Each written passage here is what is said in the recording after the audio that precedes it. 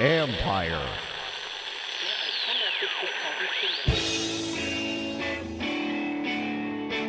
Called the fake news the enemy of the people, and they are. It's a serious question. I appreciate your passion. I share it. I've addressed this question. I've addressed my personal feelings.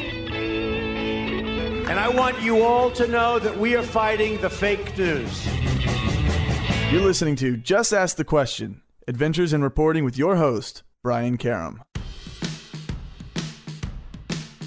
Hi, and welcome back to Just Ask the Question. I am your host, Brian Karam, and today I'm pleased to have Michael Zeldin with us. He's a TV analyst for CNN.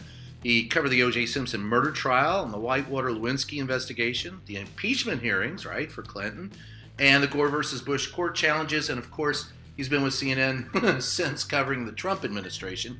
He also served in the U.S. Department of Justice, holding various senior positions there, including deputy chief, and you worked in narcotics, right, and dangerous drugs division. That must have been fun. That was exciting times in Miami. In Miami, of all places. Well, it's not nearly as much fun here. But Michael's with us today to talk about the latest that's going on in the in the Trump White House, and it's all come down in the last few days. When we come back, we're going to get right to it. What it is, in case you didn't know, is we have a whistleblower who has come forward to say a few things about Donald Trump, and it has to do with the Trump pressing the Ukrainian president in a call to investigate former Vice President Joe Biden's son, and then, of course, a formal impeachment inquiry that has come down as a result of that. So we'll talk about that and a lot more when we come back.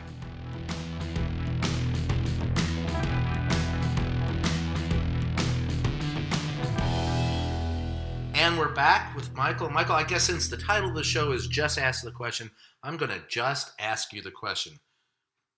What do you think of the fact that Nancy Pelosi has finally said we're going to start formal impeachment hearings against Donald Trump? I think she had no choice at this point. When we were just looking backwards at the Mueller investigation and the 2016 allegations of interference, I think Pelosi could have said, that's history. This could be addressed in the 2020 election. This is not an impeachable offense.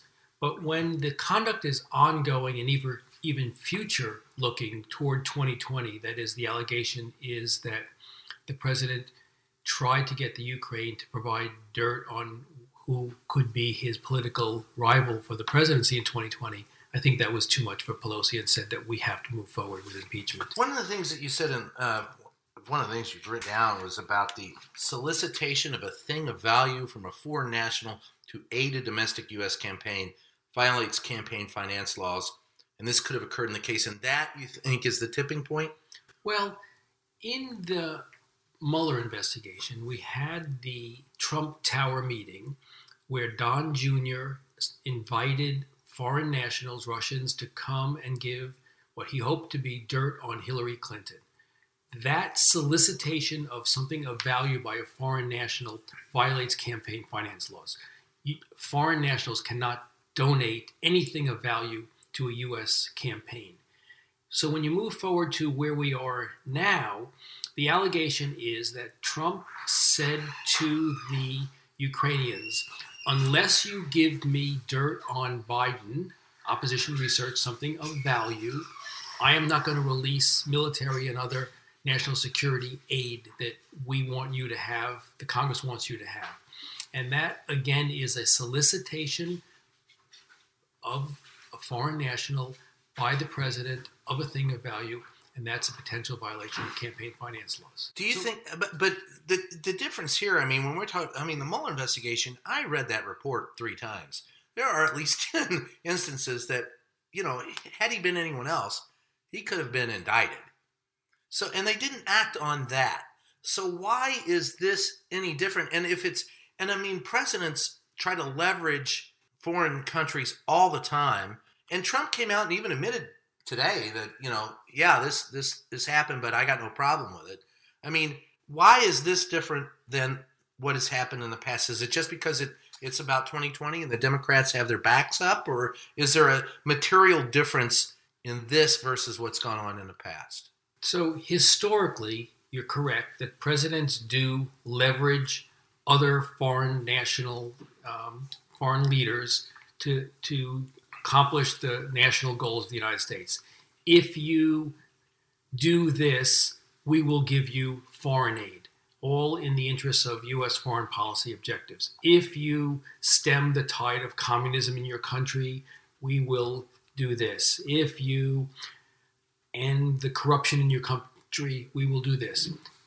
What's different in this case is the allegation is that the president asked the president of Ukraine to provide him and his private lawyer, Rudy Giuliani, dirt on a political opponent that he could leverage for the 2020 election. So that is not a public foreign policy request or leverage. Right. This is a personal campaign finance, if you will, request, and that's what makes it different. But for the average voter, the difference is leveraging a foreign country for the interests of the United States versus leveraging a foreign country for the interests of an individual, in this case, the president. Sure. So to make it very simple, if the president of the United States said to the president of Ukraine, if you give me $50,000 in my Swiss bank account, I will release foreign aid.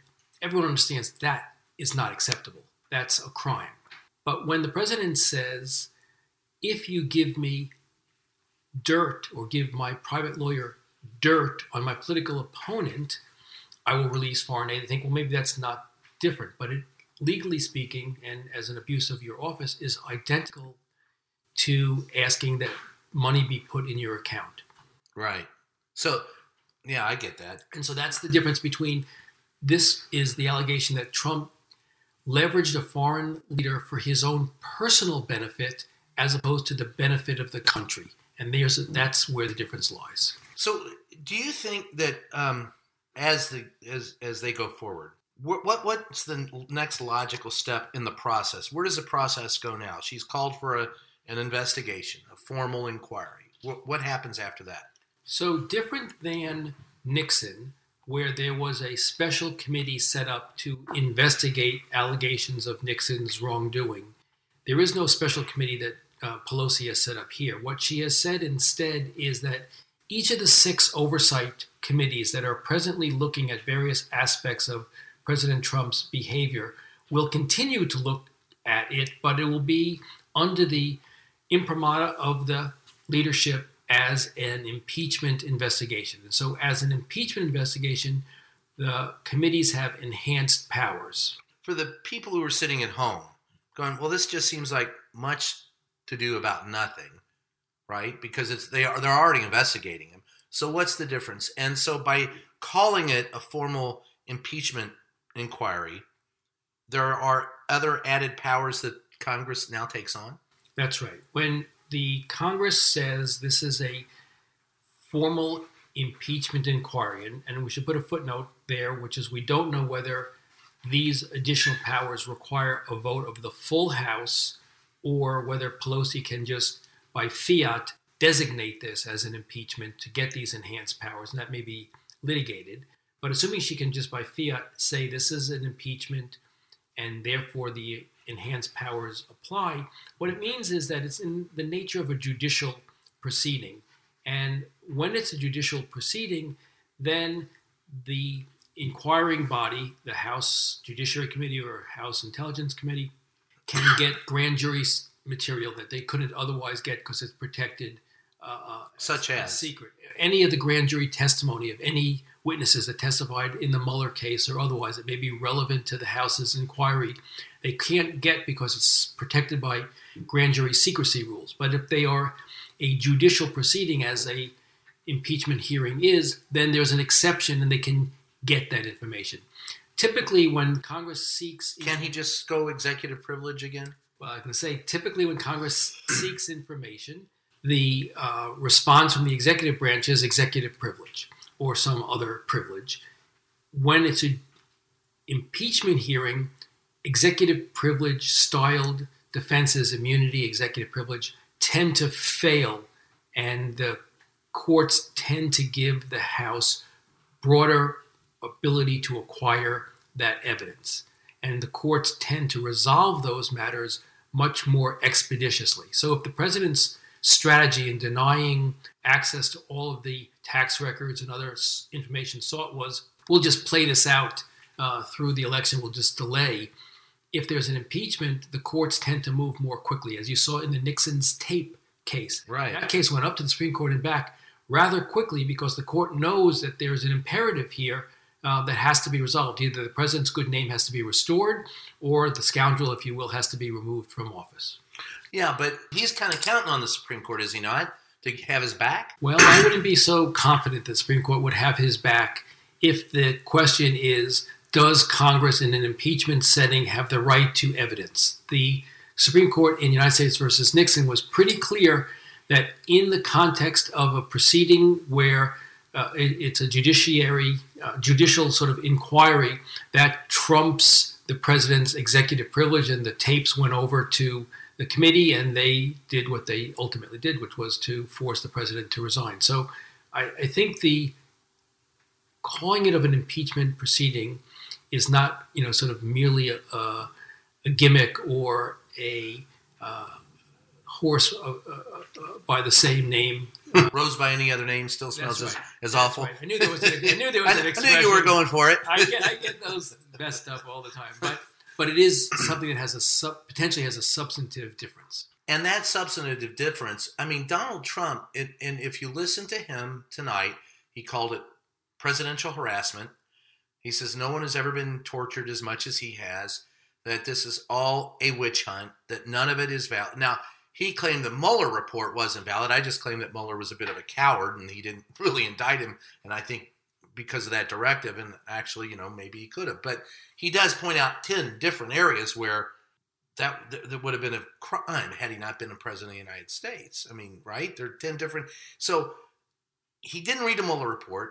He's calling witch hunt on this one. And none of these have been witch hunts. All of them have been substantive. Do you think he's whistling in the wind, or do you think he has a legal leg to stand on going forward? If the allegations pan out, that is, that the President of the United States, acting alone or in concert with his private attorney, said to the President of Ukraine, you will not get foreign aid or military assistance unless you give us dirt on our political opponent, I don't see how you'll recover from that.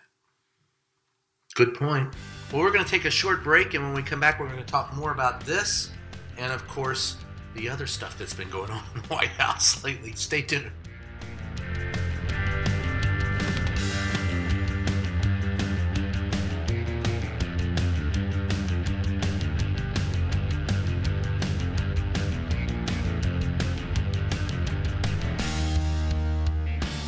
So we're back with Michael Zeldin. And Michael, I guess the thing that I find fascinating, and you have a much deeper history in covering some of this malfeasance in office than I do, is when you look at the Donald Trump administration, do you see it as an aberration of a norm, or do you see it a continuation of politics as usual? How do you view it? I think that his attack on the press is unparalleled. I mean, Nixon obviously was not a fan of the press, especially when they were after him in the impeachment area, and then Bill Clinton the same. When you're being attacked, the attacker is attacked back. But this president, I think, his assault on the press and the implications of it for the First Amendment and general freedom of speech and association and press are unparalleled and dangerous to me. I was talking to one of the guys one of my mentors was Sam Donaldson, and I had him on this show, and we were talking. I said, what do you think? Do you think it's permanently damaged? And he said, I think it's heavily damaged, but not permanently damaged. So I ask you the same question. Do you think that what Donald Trump has done is permanently damaged either the First Amendment or this republic, or do you think we can recover from the damage that he has inflicted upon us? Oh, I think we can recover. I don't think there's any question, but that we can recover.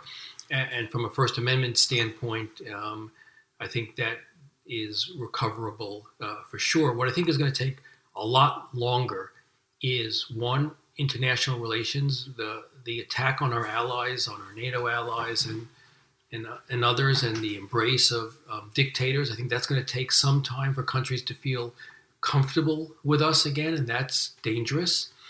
And then I also think that he has exacerbated the divide in our country. We are so divided. We're so Hatfield and McCoy-like in our approach to all issues, and we'll see that play out in 2020. As a Kentucky boy, I can appreciate that analogy. Yes, they're still feud. I think that divide, the exacerbation of that divide, is also going to take a long time. How do you cure that? I don't know how you cure that. I mean, you cure that over time. It's, the adage of time cures all wounds, or whatever the expression is. You were searching for another expression I'm there. Good at using expression.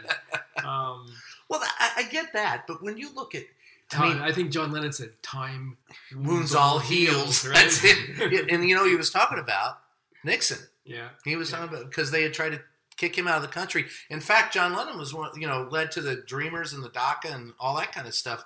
There was no real legislation before Nixon tried to kick him out of the country. Yeah, and so I think that it took us a while to recover from Nixon. I think it'll take us a while to recover from Trump, whether it's 4 or 8 years. If it's 8 years, it'll take a longer time.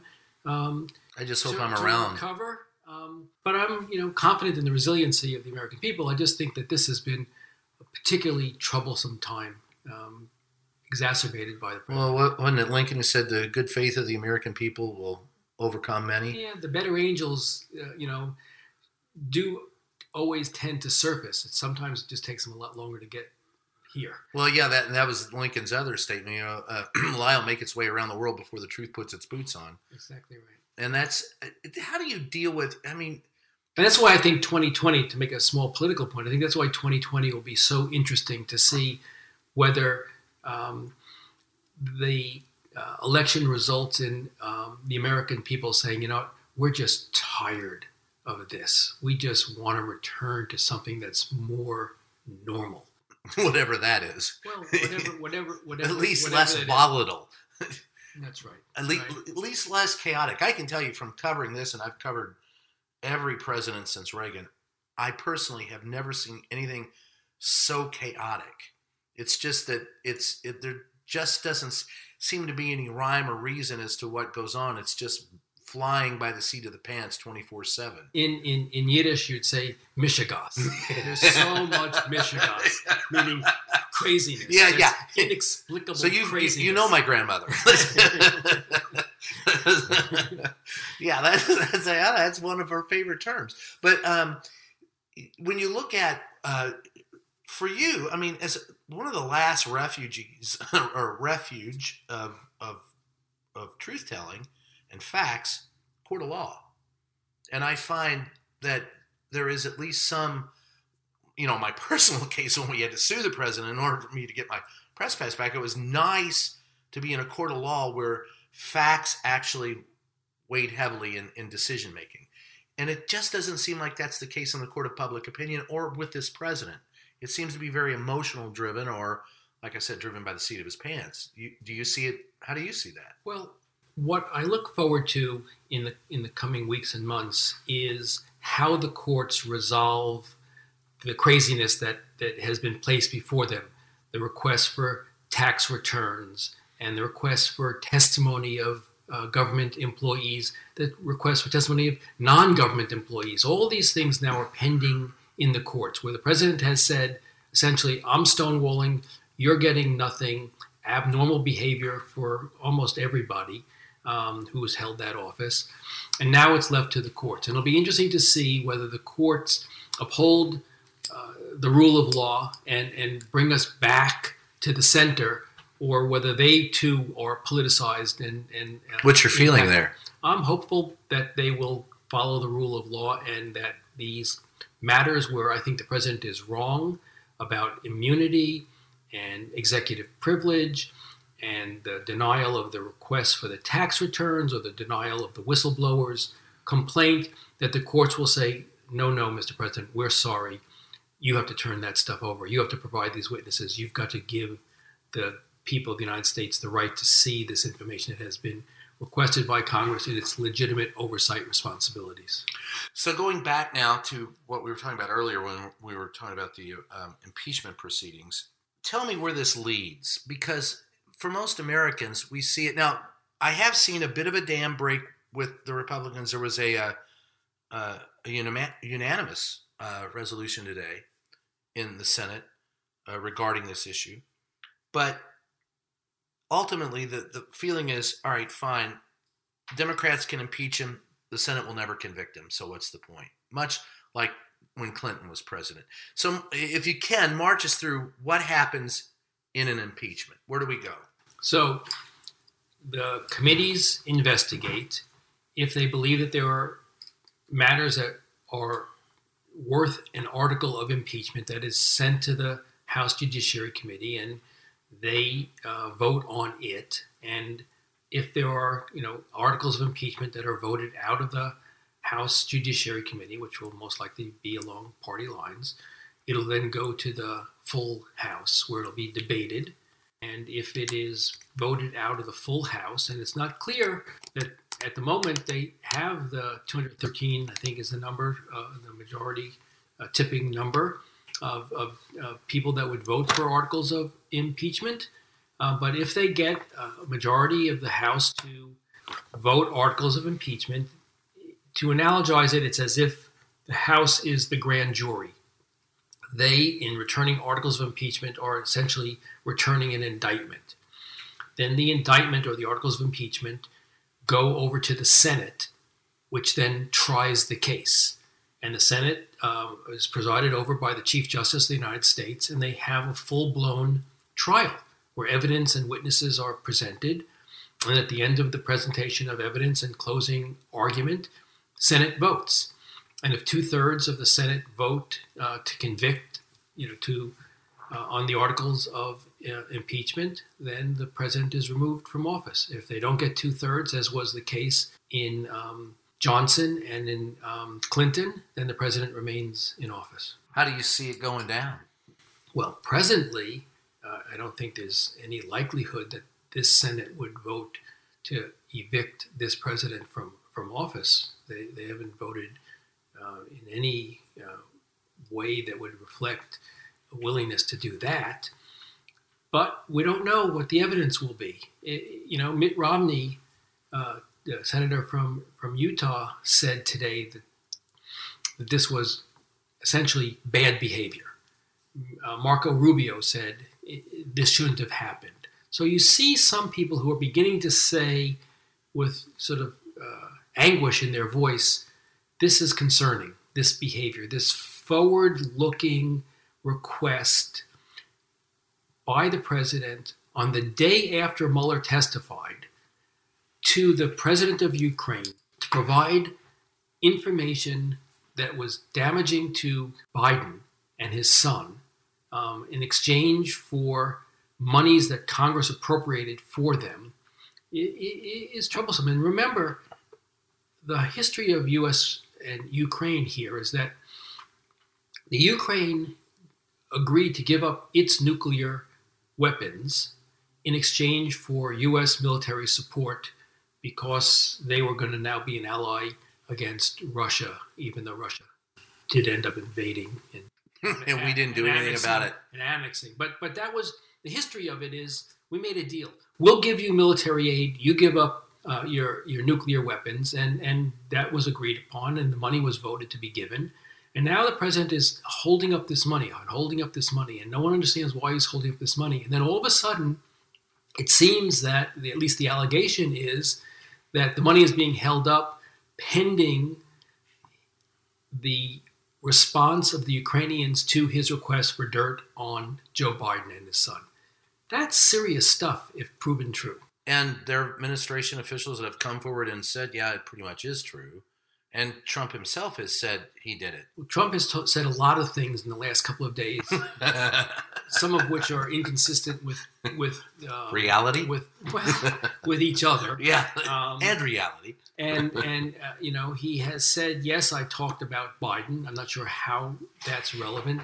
but he has said, he's talked about Biden in the context of saying to Ukraine, you need to clean up the corruption in your shop if you want to be a friend of ours. And, you could say that without mentioning Joe Biden and his son in specific. Right. Because that seems so much to his personal benefit.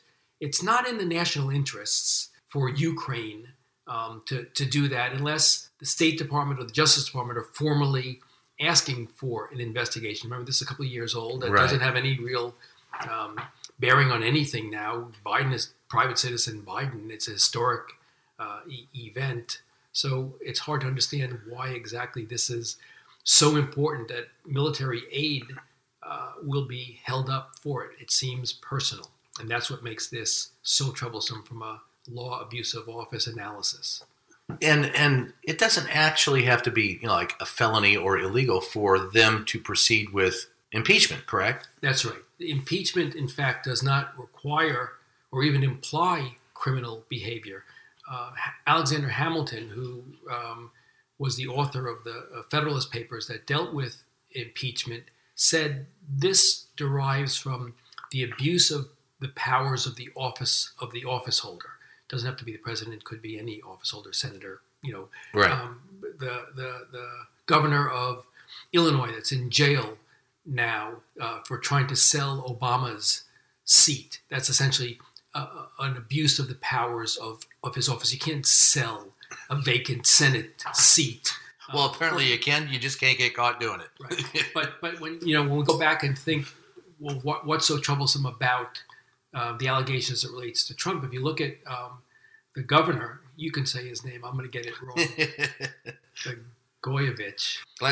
What he said is, you pay me money, and the person who pays the highest amount of money will get the seat. People can understand how that's not acceptable.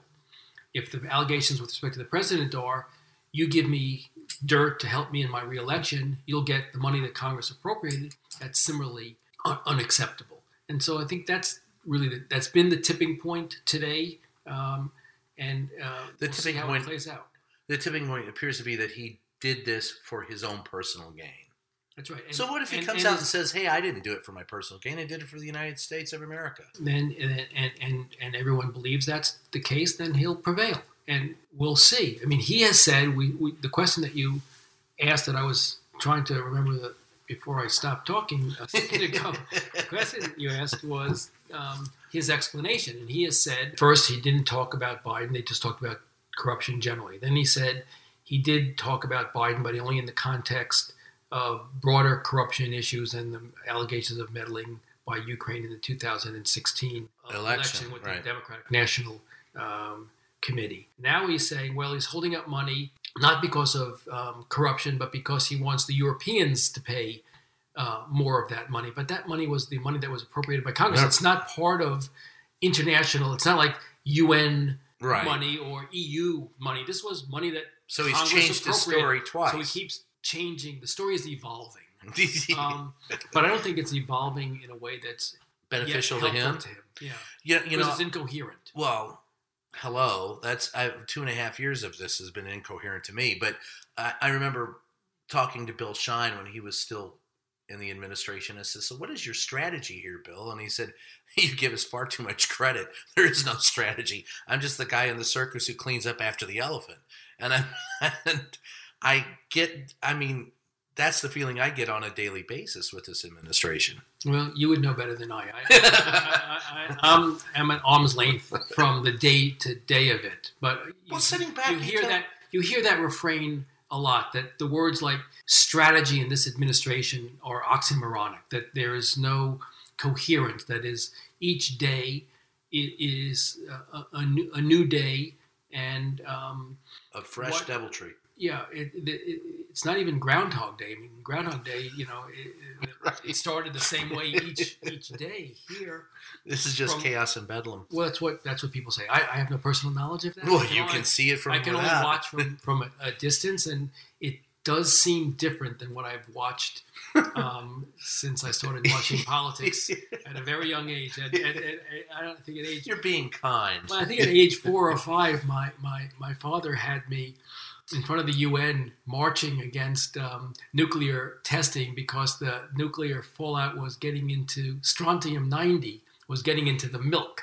So I've been marching for a long time, and this is a little bit different for me. Yeah, it's a little bit different for all of us.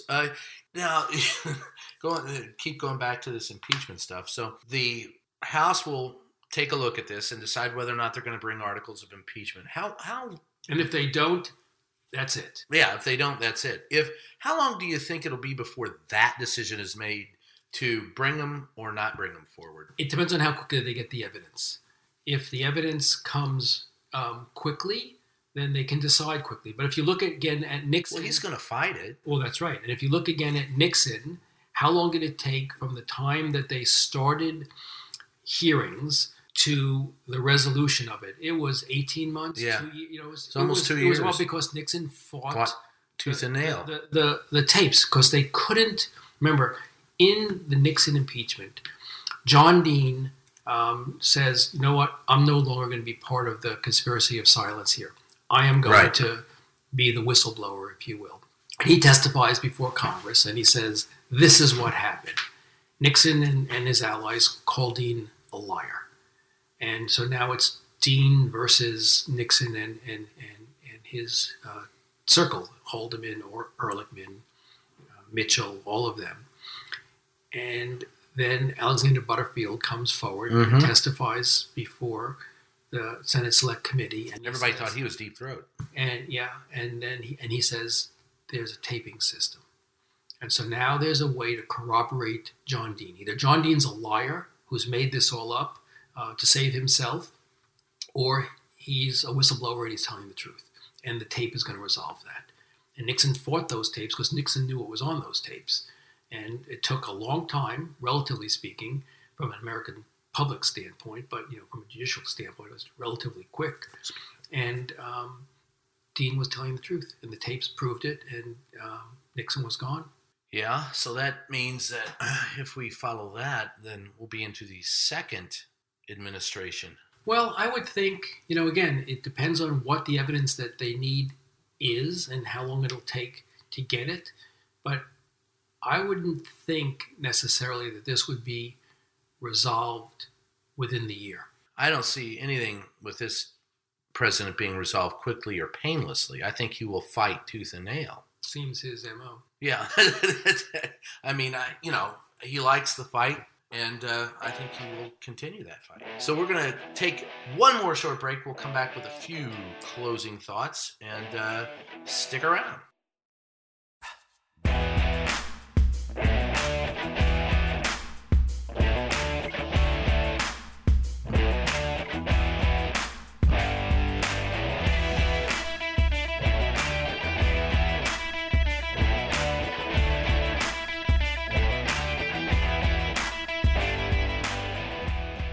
So we're back, and once again, just a few final thoughts, if you can, Michael. We've talked about impeachment for the last, half hour, 45 minutes, and I don't see it happening. I just don't see that they will ever be able to convict, that it'll go to a trial in the Senate, and the Senate would convict him. Well, two things, just to reiterate, for those who may have joined late. Impeachment is a process. Part 1 takes place in the House. Part 2 takes place in the Senate. The House part is like the grand jury. They're gathering their evidence, they're listening to their witnesses, and they're deciding whether to vote to indict an article of impeachment. If they decide to indict, then the whole thing goes over to the Senate, and the Senate is the jury, and they try the case. Judge, jury, and executioner. Well, it's presided over by the Chief Justice of the Supreme Court, sits at the Speaker's lectern, and witnesses are called just like a regular trial. And then when all the evidence is said and done, the Senate votes, and if 2/3 vote to convict, the person is removed. And that's never happened. No, it's never happened. But so when you say he won't be impeached, impeached is indicted. So Right. he could well be, just like Clinton, he could well be impeached because the House is Democratic. And I mean convicted. And you mean removed. Yeah, convicted That's right. and removed. That's right. That presently is unlikely. I mean, this Senate in its 2.5 years hasn't shown any resistance to virtually anything that the president has done, and the president enjoys 88% approval rating by Republicans. So it will take something spectacular, some spectacular evidence, I think, for the Senate to turn. But remember, in 2020, if the Senate flips. Well, in 2020, yeah, if the Senate flips and the president wins re-election. Right. I mean, because remember, Nixon won re-election and was removed in his.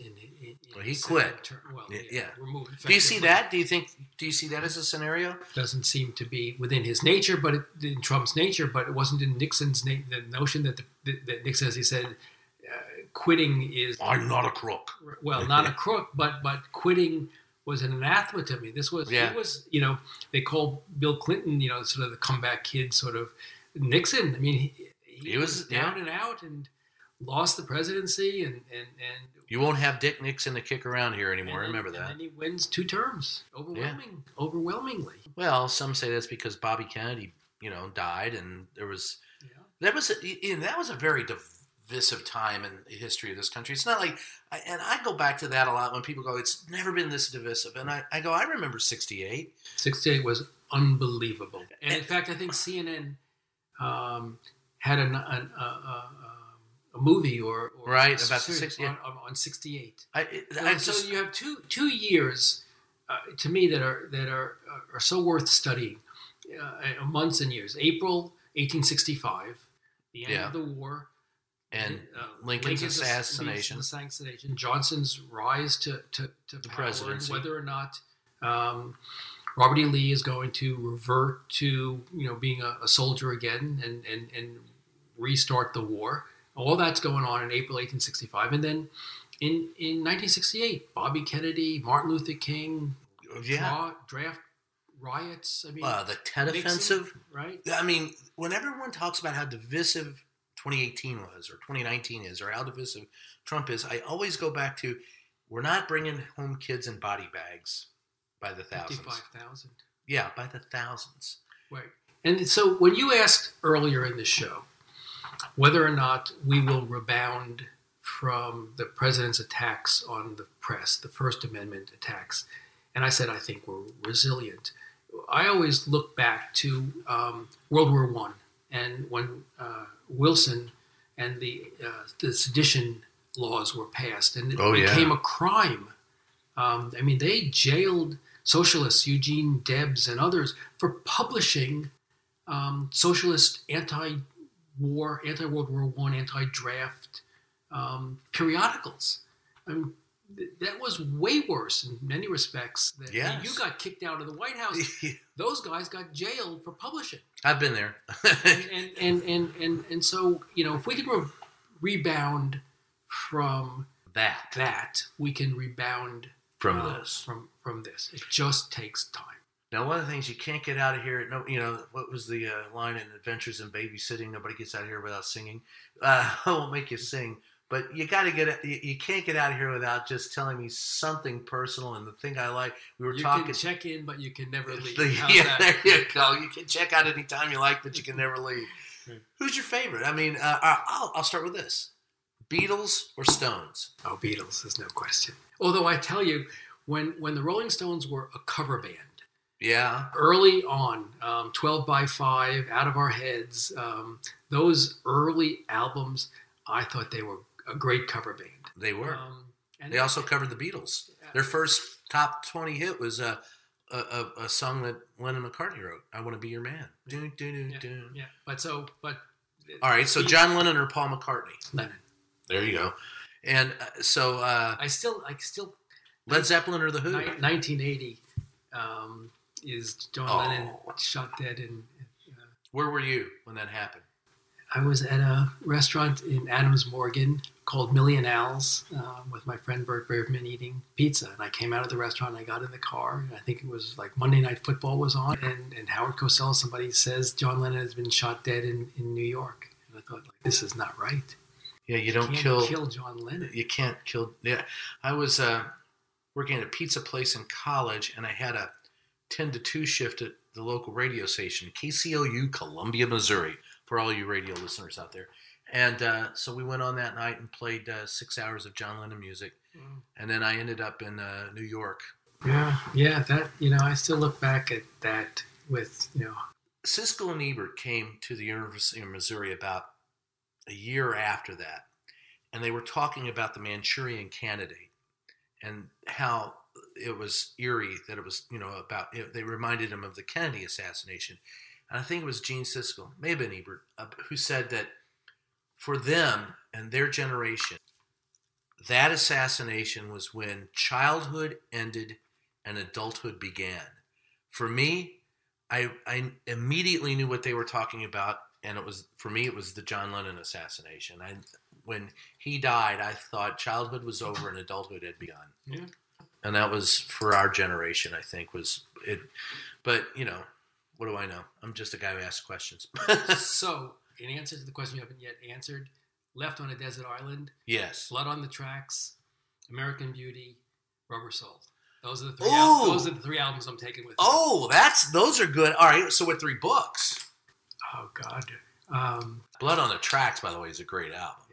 And if you haven't heard it out there, listen to it. It's well worth a listen. And Rubber Soul is probably one of the best albums ever cut. Well, so there's, when you're asking of Lennon, McCartney, Beatles, Stones, you can ask Rubber Soul, Revolver, Working Man's Dead, American Beauty. Oh. There are some tough questions. Revolver and Rubber Soul are great. But I do like Abbey Road, too. That last on side 2, at the end, including the guitar solos. Yeah. And the drum solo, the only recorded Ringo Starr drum solo. And then you've got, I think it's, Paul, George, and John in that order playing those solos before it ends. So I don't know what 3 books I'm taking, but I've been rereading. Well, I say rereading because it implies that I read them in high school, which I didn't. I read Cliff Notes of them, but I read recently Grapes of Wrath and Travels with Charlie, Steinbeck's books. Oh, those are good. I would take those books anywhere. If I had to keep rereading the same book over and over, those 2 give you a portrait of America that is second to none. There you go. Well, listen, Michael, I appreciate you come back Anytime. sometime. Oh, great. Anytime. It's great having you. This is great. Once again, the name of the show is Just Ask the Question. I am your host, Brian Karam. Thanks for joining us. We'll catch you next time.